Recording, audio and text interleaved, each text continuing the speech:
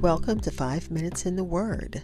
This is your daily podcast, which spends a few minutes exploring God's Word. We are at the conclusion of Romans chapter 6, looking at verses 21 and 22, which I think 22 is the most important scripture to me in chapter 6. But let me give you this brief introduction, which I thought was so interesting from Faith Life Study Bible. Many Greeks believed that only the gods were immortal, and that's gods with a lowercase g. For this reason, some Greeks were attracted to mystery cults, and because they were promised union with a god and immortality through the completion of secret rituals. So this is the audience that Paul is speaking to.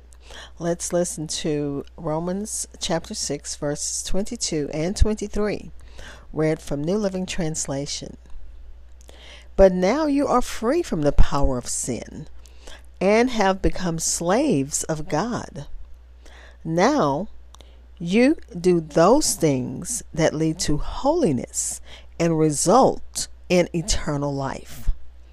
For the wages of sin is death, but the free gift of God is eternal life through Jesus Christ our Lord. Again, Romans chapter 6, verses 22 and 23, read from New Living Translation. I'll be back with insights and close with prayer.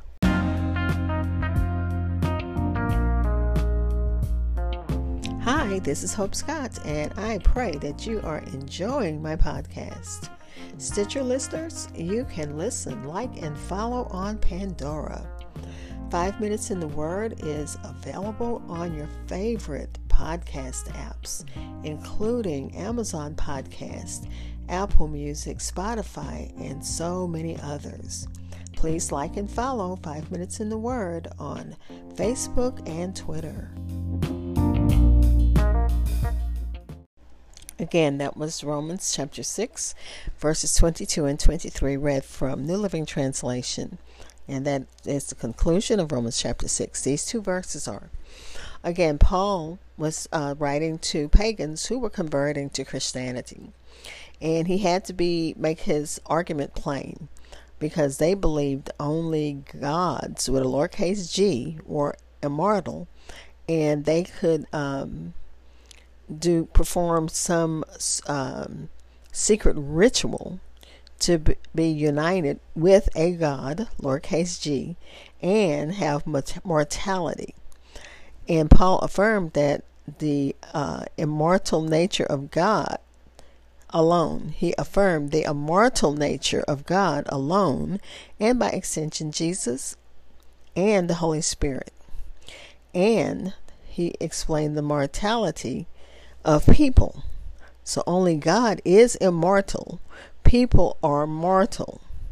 And he was trying to tell them that those rituals, you don't need that to have a union with God. All you need is faith in Jesus Christ. So that was from Faith Life Study Bible. Now let me share what Bourne's notes had on. He breaks down each part of the scripture. He says, but now, under the Christian plan of justification, being made free from sin, being delivered from its dominion and from bondage, you have your fruit in holiness. Or our version says, you have done things that lead to holiness. The fruit or result of is holiness. This service produces holiness as others did sin, and holiness brings us eternal life. Sin brought death upon the world. It is implied here, though not expressly affirmed, that this service, which leads to holiness, received an important benefit, and the service of sin, which they experienced, led to not just evil, them doing evil, but in the previous verse it said it led to them being ashamed. And he said, in the end, you will have eternal life. So as a result, the ultimate consequence will be at this eternal life, the bliss of life to come, the sight of the Lord, which is attained only by the path of sanctification. And he says, for the wages of sin, the word translated wages, and I thought this was interesting, properly denotes what is purchased to be eaten with bread, as fish, meat, vegetables, etc. It means the pay of the Roman soldier, because formerly this was the custom to pay the soldier in these things. It means what a man earns or deserves, what is his proper pay, or what is his merit. That is what wages meant. As applied to sin, it means that death is what sin deserves. That's its proper reward. And death is called the wages of sin. But the gift of God is eternal life. The gift, not the wages of man, but nor what is due to him, but the mere gift and mercy of God leads to eternal life. The apostle is careful to distinguish and to specify that this is not what a man deserves. This is not what we deserve. We don't deserve the gift that God is giving us. We can't do anything to earn it. It's a gift. Just like you receive a gift that you don't pay for from someone, this gift is purchased by God, and we don't have to reimburse him, in other words. So Paul is trying to make sure that they need to understand you don't need to do these little secret rituals. You don't have to pray to a million gods or all kinds of idols, or all kind of little pagan pieces of junk. The gift is free, and the gift is from God, and it's not what we deserve. It was gratuitously conferred on us by the Father, and that gift is eternal life. The same word which Romans 6:22 says calls everlasting life. The phrase is opposed to death.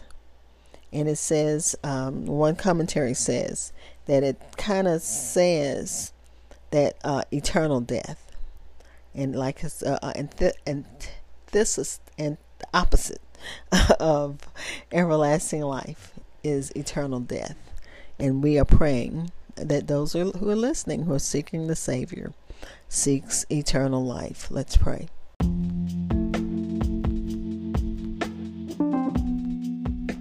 Father, we thank you for your word. We thank you as we study and read your word. We thank you that Paul says plainly what the wages of sin is, and that wage is death, and what the free gift from God, from you, God, is eternal life through Jesus Christ, our Lord and Savior. So, God, as we go through the book of Romans, I pray that those who are trying to make a decision, whether they want to turn their lives over to your word and your will, or if they want to go their own way, which leads to sin, which leads to eternal death.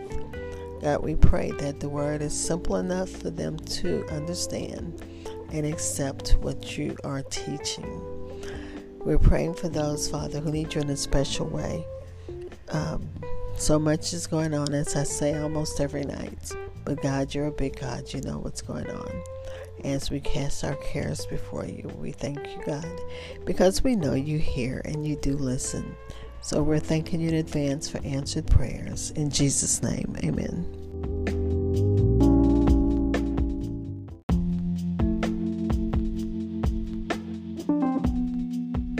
Thank you for spending time in God's Word with me.